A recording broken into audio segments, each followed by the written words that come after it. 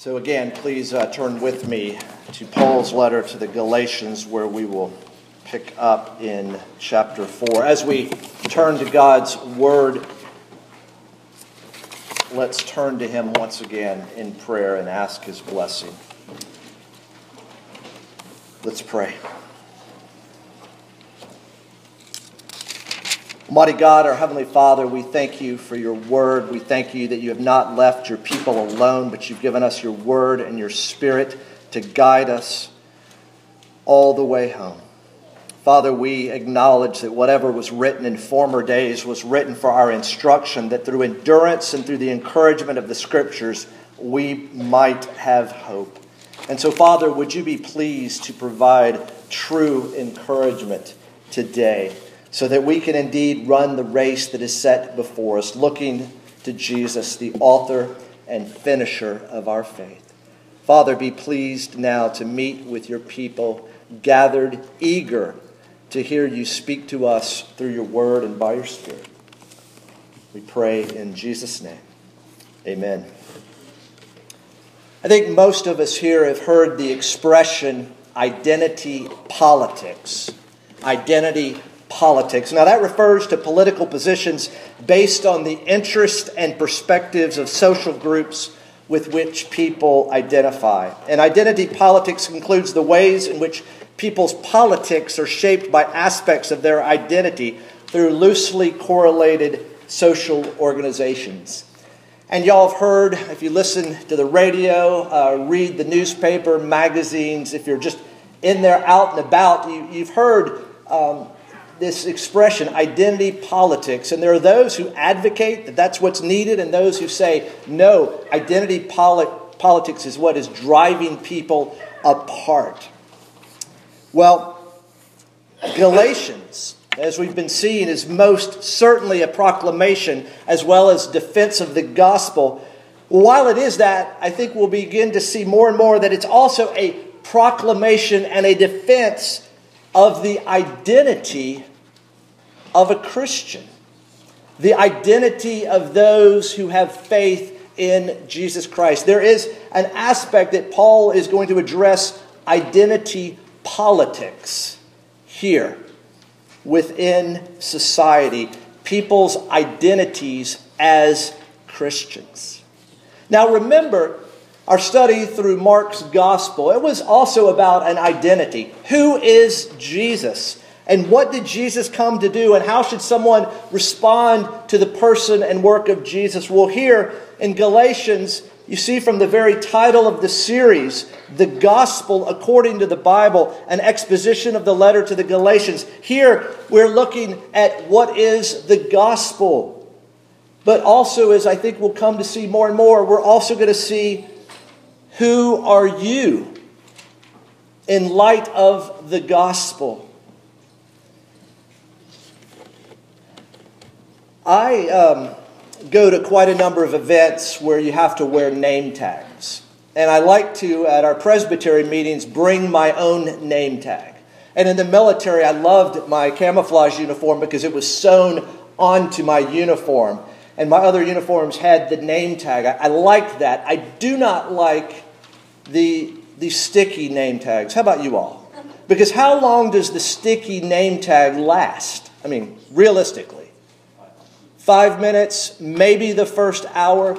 If somebody could invent a hello, my name is a name badge that would stay on for the entire conference, for the entire event, I think there is a great future for you in business. But at any rate, in Galatians, Paul is, among other things, presenting a name tag that will stick for life. Paul is going to help affix a name tag onto the Christian that will stick for life. It will not fall off. In the verses that will be our focus today, we will see that Paul wants his reader, both then in the first century and now, to know two things about their identity. Once you were a slave, but now you are a son. As a result of faith in Jesus Christ, you have moved, or more correctly, you have been moved from slavery to sonship. Remember again, as we've looked at Mark's Gospel and Galatians, Jesus and the good news about who He is and what He came to do, that is, the Gospel, cannot be separated. In our series in Galatians, we are addressing the ignorance and confusion when it comes to the Gospel. And by God's grace, our ignorance is going to be lessened and our confusion is going to be reduced. Now, in the midst of confusion and ignorance, then and now, Galatians will provide clarity on the gospel. And as I believe we will begin to see more and more clarity of who we are in Christ. Because we're beginning again after a several week break, I need to provide a little bit of background as way of reminder. Remember, Paul is preaching the gospel. He's planting churches all around the Mediterranean world, and he's continuing to support and oversee these new churches through his letters. He really does have a letter-writing ministry. You think it's not important to write letters, emails, texts to people? My friends, never underestimate the power of the written word. Never underestimate the power of your spoken word as a word of encouragement. So Paul is writing this letter in the mid-first century, around 50 AD, to a group of churches in Galatia, part of present-day Turkey, to address in particular a sudden crisis, because some Jewish Christian missionaries, later they'll be called Judaizers, were teaching that Christians must not only believe in Jesus, but also must follow and obey Jewish traditions and laws. Otherwise, they would not be accepted by God. Now, Paul recognized that this was a threat to the truth of the gospel. Paul recognized that it was a clear and present danger, because the danger was present in the subtle teaching. Because these teachers were not saying that faith in Jesus Christ was not necessary. Rather, they were saying that faith in Jesus Christ was not enough. Behind the visible divisions and disunity in the churches that we saw as Paul addressed, especially in his interaction with Peter, you'll see that behind what was visible in terms of a disunity was a theological issue. There was confusion about the nature of the gospel. And in his letter, Paul proclaims and defends the truth of the gospel of God's grace in Jesus Christ. Now, remember what the theme of Galatians is? In a word, it's faith. And in 3 words, it's justification by faith. We see that 3 times in chapter 2, verse 16, where he says this, "Yet we know that a person is not justified by works of the law, but through faith in Jesus Christ. So we also have believed in Jesus Christ, in order to be justified by faith in Christ and not by works of the law, because by works of the law no one will be justified." As you may recall, this letter had a tremendous influence in the life of an early reformer, Martin Luther in Germany, who in the 1500s discovered, as people before him and after him to this day discovered, that Christianity was not about what he had to do for God, but rather what God had done for him in Christ. And about the letter to the Galatians, he wrote, "The epistle to the Galatians is my epistle. I have betrothed myself to it. It is my wife." And in his preface to his commentary, Luther says this, words to the effect, "For there is no middle ground between Christian righteousness and works righteousness. There is no other alternative to Christian righteousness but works righteousness. If you do not build your confidence on the work of Christ, you must build your confidence on your own work." And we will see that as Galatians continues to unfold. Here, Luther also says this, "We should know this article, that is justification by faith, well, teach it to others, and beat it into their heads continually." And by God's grace, our series will gently at times, and maybe strongly at times, beat this doctrine into our heads. We will see running throughout Galatians the biblical teaching about salvation that characterized the work of the reformers, that being justification by grace alone, through faith alone, in Christ alone, according to the Scriptures alone, and all for God's glory alone. And why is this such a big deal? I mean, are we just here to get a theological, academic hit today? What's the big deal? Well, first of all, understanding this truth of Scripture is honoring to God because it takes God at His word. And secondly, if we're saved by faith in Jesus, not by what we do, then we are freed up to love God and our neighbor more and more, as Paul will direct our attention in the latter chapters of Galatians. Recall the rough outline of this letter.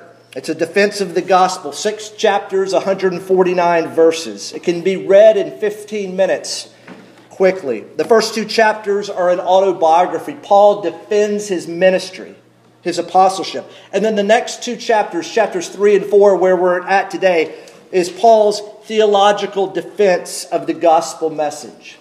It's a theological section. And then finally, there's ethics in the last 2 chapters, chapters 5 and 6, the practical application of the gospel message to his readers' lives. And we will see that through the lens, in particular, of Christian liberty.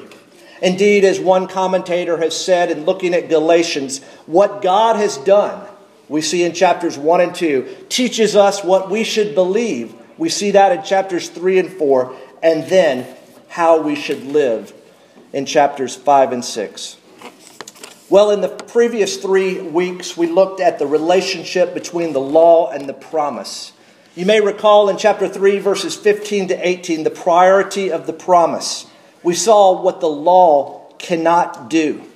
God's promises to Abraham were made. They were kept unchanged, and they were ultimately fulfilled in Christ. And thus, all those united to Christ by faith receive what was promised. Because the promise has priority over and precedes the law cannot do away with the promise. And then next, we looked at verses 19 through 24 of chapter 3, the purpose of the law. There we saw what the law can do and indeed does do. The law was added, Paul says, to reveal and expose sin. The law was not contrary to the promises of God. The law kept us in prison, as it were, under guard and under supervision, under the teaching of a tutor. For what purpose? He says this in verse 24, in order that we might be justified by faith.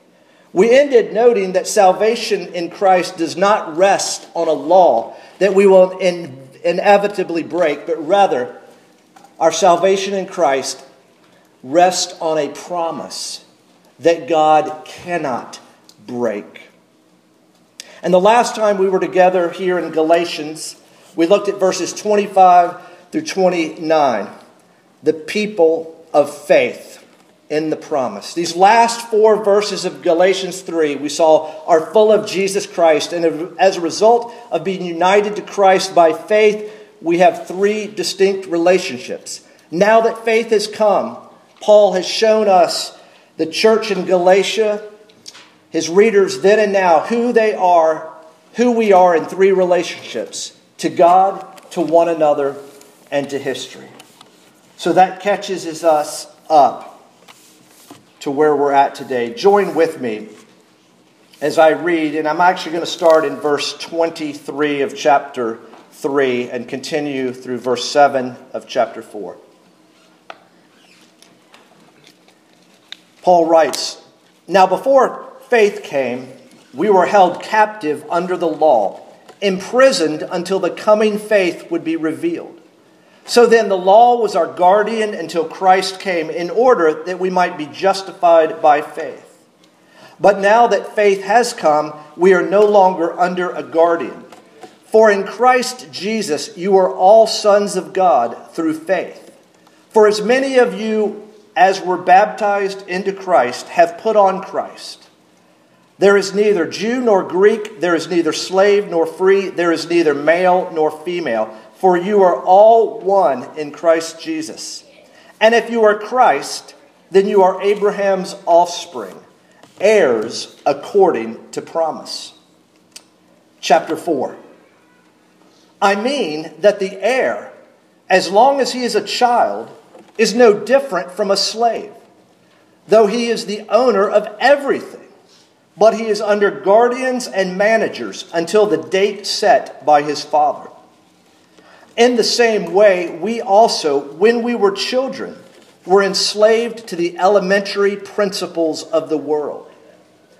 But when the fullness of time had come, God sent forth his Son, born of woman, born under the law, to redeem those who were under the law, so that we might receive adoption as sons. And because you are sons, God has sent the Spirit of his Son into our hearts, crying, Abba, Father. So you are no longer a slave, but a son. And if you are a son, then an heir through God. Notice Paul starts off in verse 1, I mean.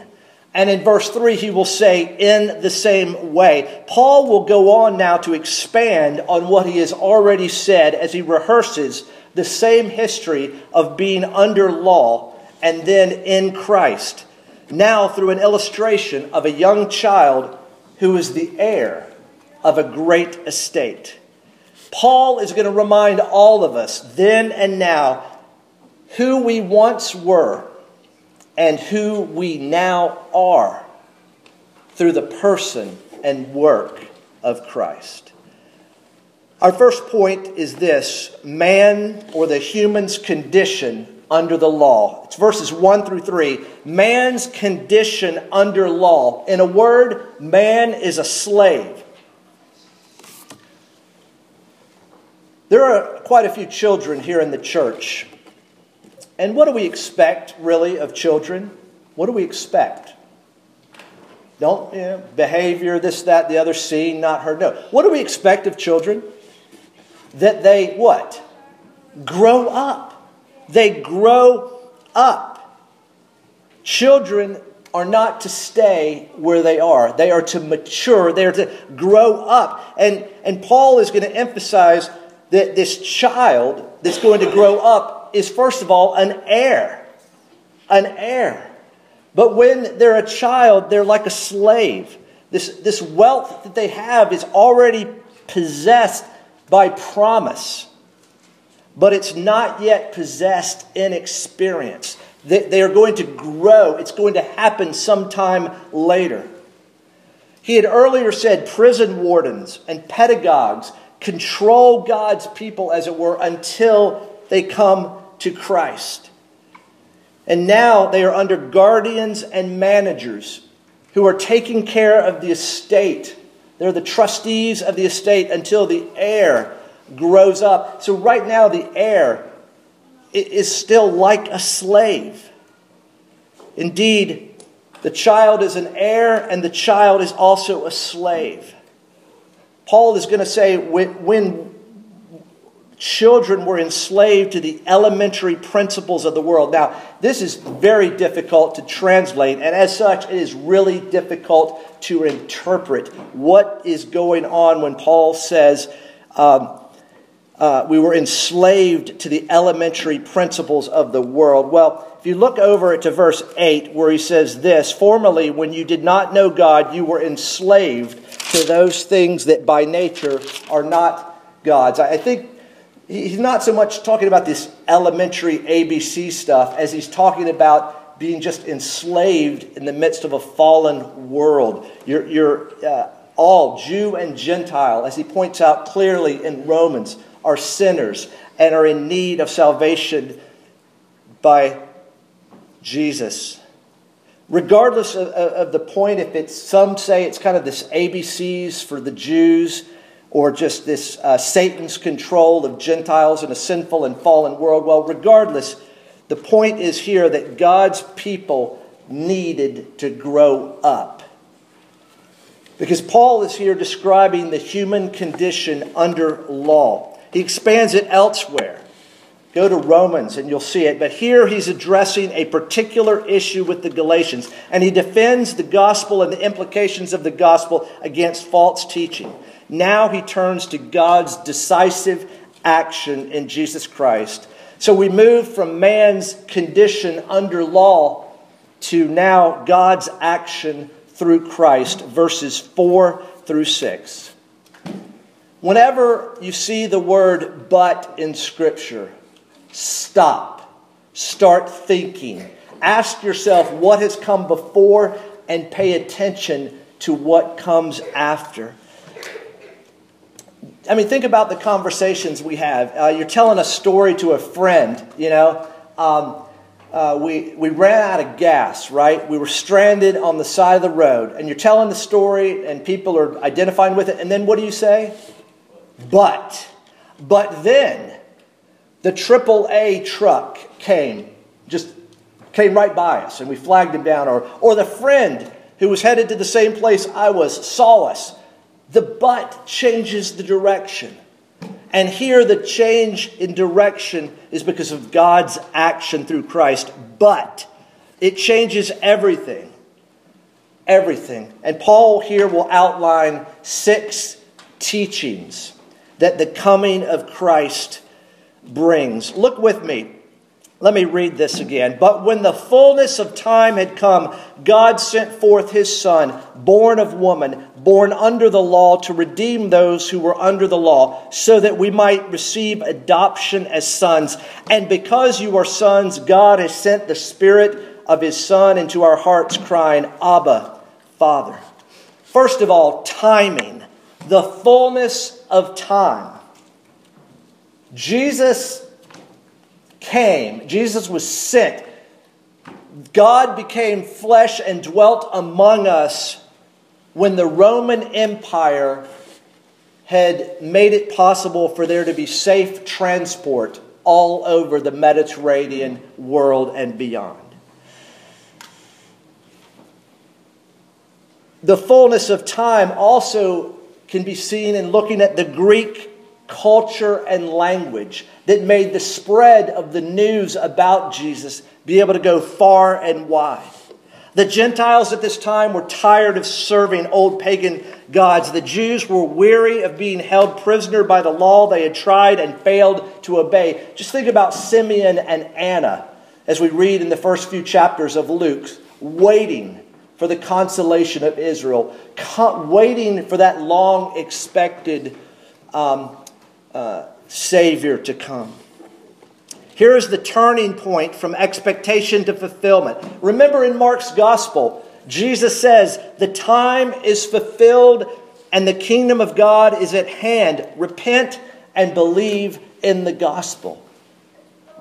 Paul is saying something similar, but when the fullness of time had come, Jesus announces that the time was fulfilled. He was here. He was on the scene. I'm reminded of something my mother-in-law says. God is not in a hurry. God is not late. He's always right on time. Friends, are you struggling with that now? Are you wanting God to hurry up? Are you fearing that He is late to provide what you need? Look at just the right time, Paul will say, when we were still sinners, when we were powerless, Christ died for us. The work of God through Christ is always right on time. We used to have to know when I was the gunnery officer, the time on target. The time on target here is perfect. And notice it's an origin. Not just the timing, but the origin. God the Father sent. But when God sent forth His Son, Jesus existed before He was born. Here's an aspect of His divine nature. And then the manner. God sent forth His Son. Again, true eternal deity. Here's the story, not from rags to riches, but from riches to rags. He's born of woman. True humanity, true deity, true humanity. Luther says this: Christianity does not begin at the top as all other religions do. It begins at the bottom. God in the flesh, a helpless babe, as we sang during Advent, now the Lord of history. So there's the timing, the origin, the manner, and notice the condition. Born under the law.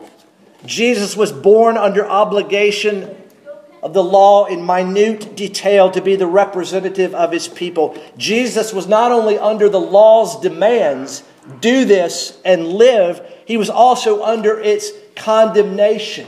If you fail to do this, you will die. The condition of Jesus' coming was perfect obedience. And now Paul will show us two purposes for his coming. He was born of woman, born under the law. Why? First, to redeem those who were under the law. The first purpose is to redeem. His death is not just a rescue, but a redemption. He's doing this through his divinity, through his humanity, through his righteousness. Jesus could redeem us from the penalty of the law because he kept it perfectly. Paul is going to go on to talk about the fact that the incarnation cannot save without also the crucifixion. So the first element of this twofold purpose is to redeem, but also notice as it continues, so that we might receive adoption as sons. Not just an atoning purpose, but also an adoptive purpose as well. Not just to redeem, to buy back, but also to make slaves into sons. Once Jesus had gained our freedom, he gathered us into his family. It went beyond mere redemption to adoption. Again, turning slaves into sons.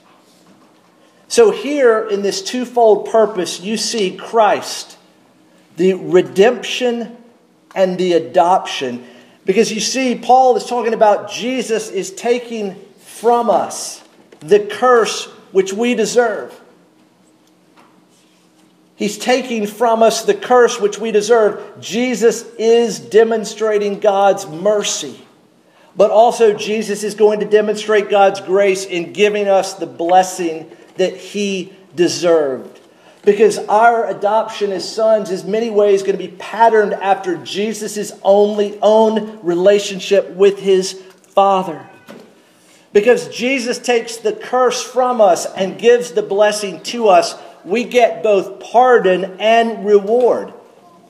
In other words, we not only get out of prison, off of death row, which should be good enough, right? You guys have seen the interviews of the person falsely accused and was finally exonerated, and they've missed like 21 years of their life, and they're asked, well, what are you going to do now? And it's not just we were falsely accused, we were rightly accused. We were guilty, but we've been freed and we're off death row. But not only that, we also amazingly get a medal of honor, as it were, for what someone else did. Amazing. You get off of death row, you're out of prison, and the next thing you know, you're in the White House East Room receiving, as it were, the Congressional Medal of Honor because of somebody else's work. You get both pardon and reward. Now, man's condition under the law has been decisively changed by God's action, and Paul will now summarize his teaching in a simple declaration of man's condition in Christ. It's verse 7. Man's condition in Christ is a son. His condition under the law was a slave. Now, in a word, the Christian is no longer a slave, but a son and an heir. Now, we could spend the rest of the day talking about the privileges of sonship. But among many, let's just mention two for the moment. Think about that, going from a slave to a son. There is now an intimacy of relationship. There is an assurance and a security in God's love for us. And as we as we declared together in the call to worship, we have access now to God through the work of Christ. We often pray from Hebrews that we, because of the work of Jesus, can go to the throne of grace with confidence. There's an intimacy of the relationship now. We have access to God in prayer, but also there's not just the intimacy of the relationship, there's the authority of the possession. We have confidence, we have boldness.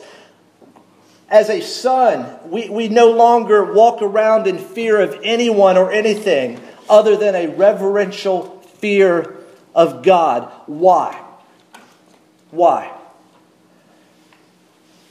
Because God owns the whole place, and we are His sons and daughters, and we are heirs.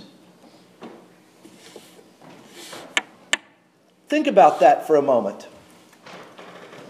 God, you remember the song, He's got the whole world in His hands? He's got your life in His hands. He's got this church in His hands. He's got your family in His hands. He possesses it all. You're no longer a slave, subject to fear. You are a son. You are a child of the one who owns the whole place.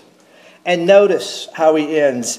So you are no longer a slave but a son, and if a son, then an heir through God. Through God. All of this is through God. It reminds me of 2 Corinthians 5:17 and 18. Therefore, if anyone is in Christ, he is a new creation. Behold, the old has gone, the new has come. All this is from God, as if we needed a reminder. All this is from God. All this is through God. Not through our own merit, what we think we deserve. Not by our own effort, what we think we've done. But only through His initiative and the power of His grace. He, that is God the Father, sent the Son to die for us.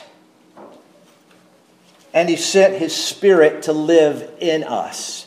You cannot get away from Trinitarian theology. Here it is, Father, Son, and Holy Spirit. The work of the Son is done externally to us.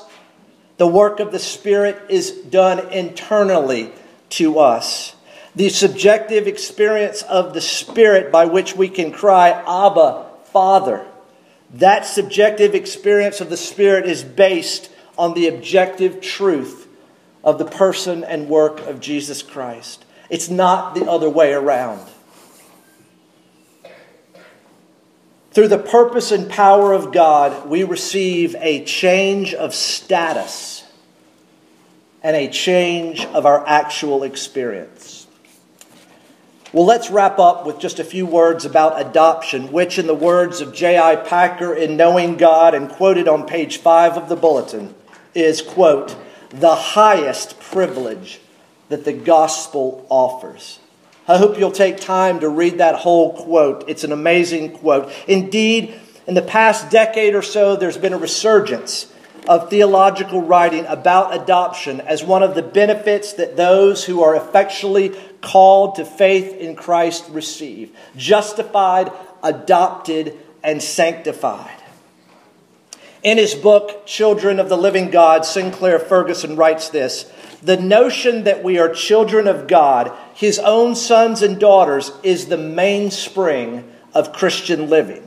Our sonship to God is the apex of creation and the goal of redemption. Think about that. The mainspring. What gets you out of bed in the morning? The alarm? Got to be at school, got to be at work. How about this? I'm an adopted child of the King. I'm a son or daughter of the living and true God. How about that? A recent commentary on Galatians, the commentator says this: if we continue to serve God out of fear or duty, however, we show that we do not understand what Christ has done on our behalf. Christianity is not bondage, but freedom. For Christ has brought us from slavery to sonship. Christ has brought us out of slavery and into the family relationship.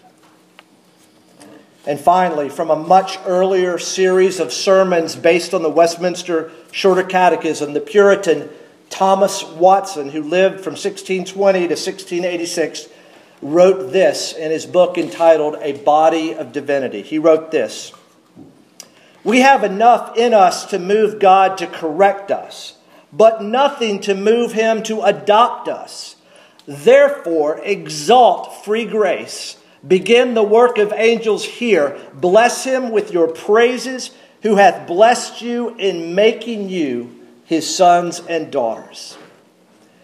And so some of you were going to ask me, well, Pastor, what's the application of this? You know, what are the 5 things I can do this week to apply this passage?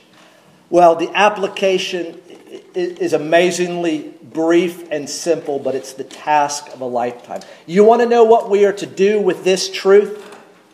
Here's what we are to do. Worship God. Glorify and enjoy him forever. You want to apply the truth that we are children of the living and true God? Fall down on your face in worship and praise. There is nothing lovely in us that caused God to rescue us. Amazing love. How can it be that, oh my God, it found out me? It's the love that demands what? Our life, our soul, our all. Back to the kind of name tag that doesn't fall off.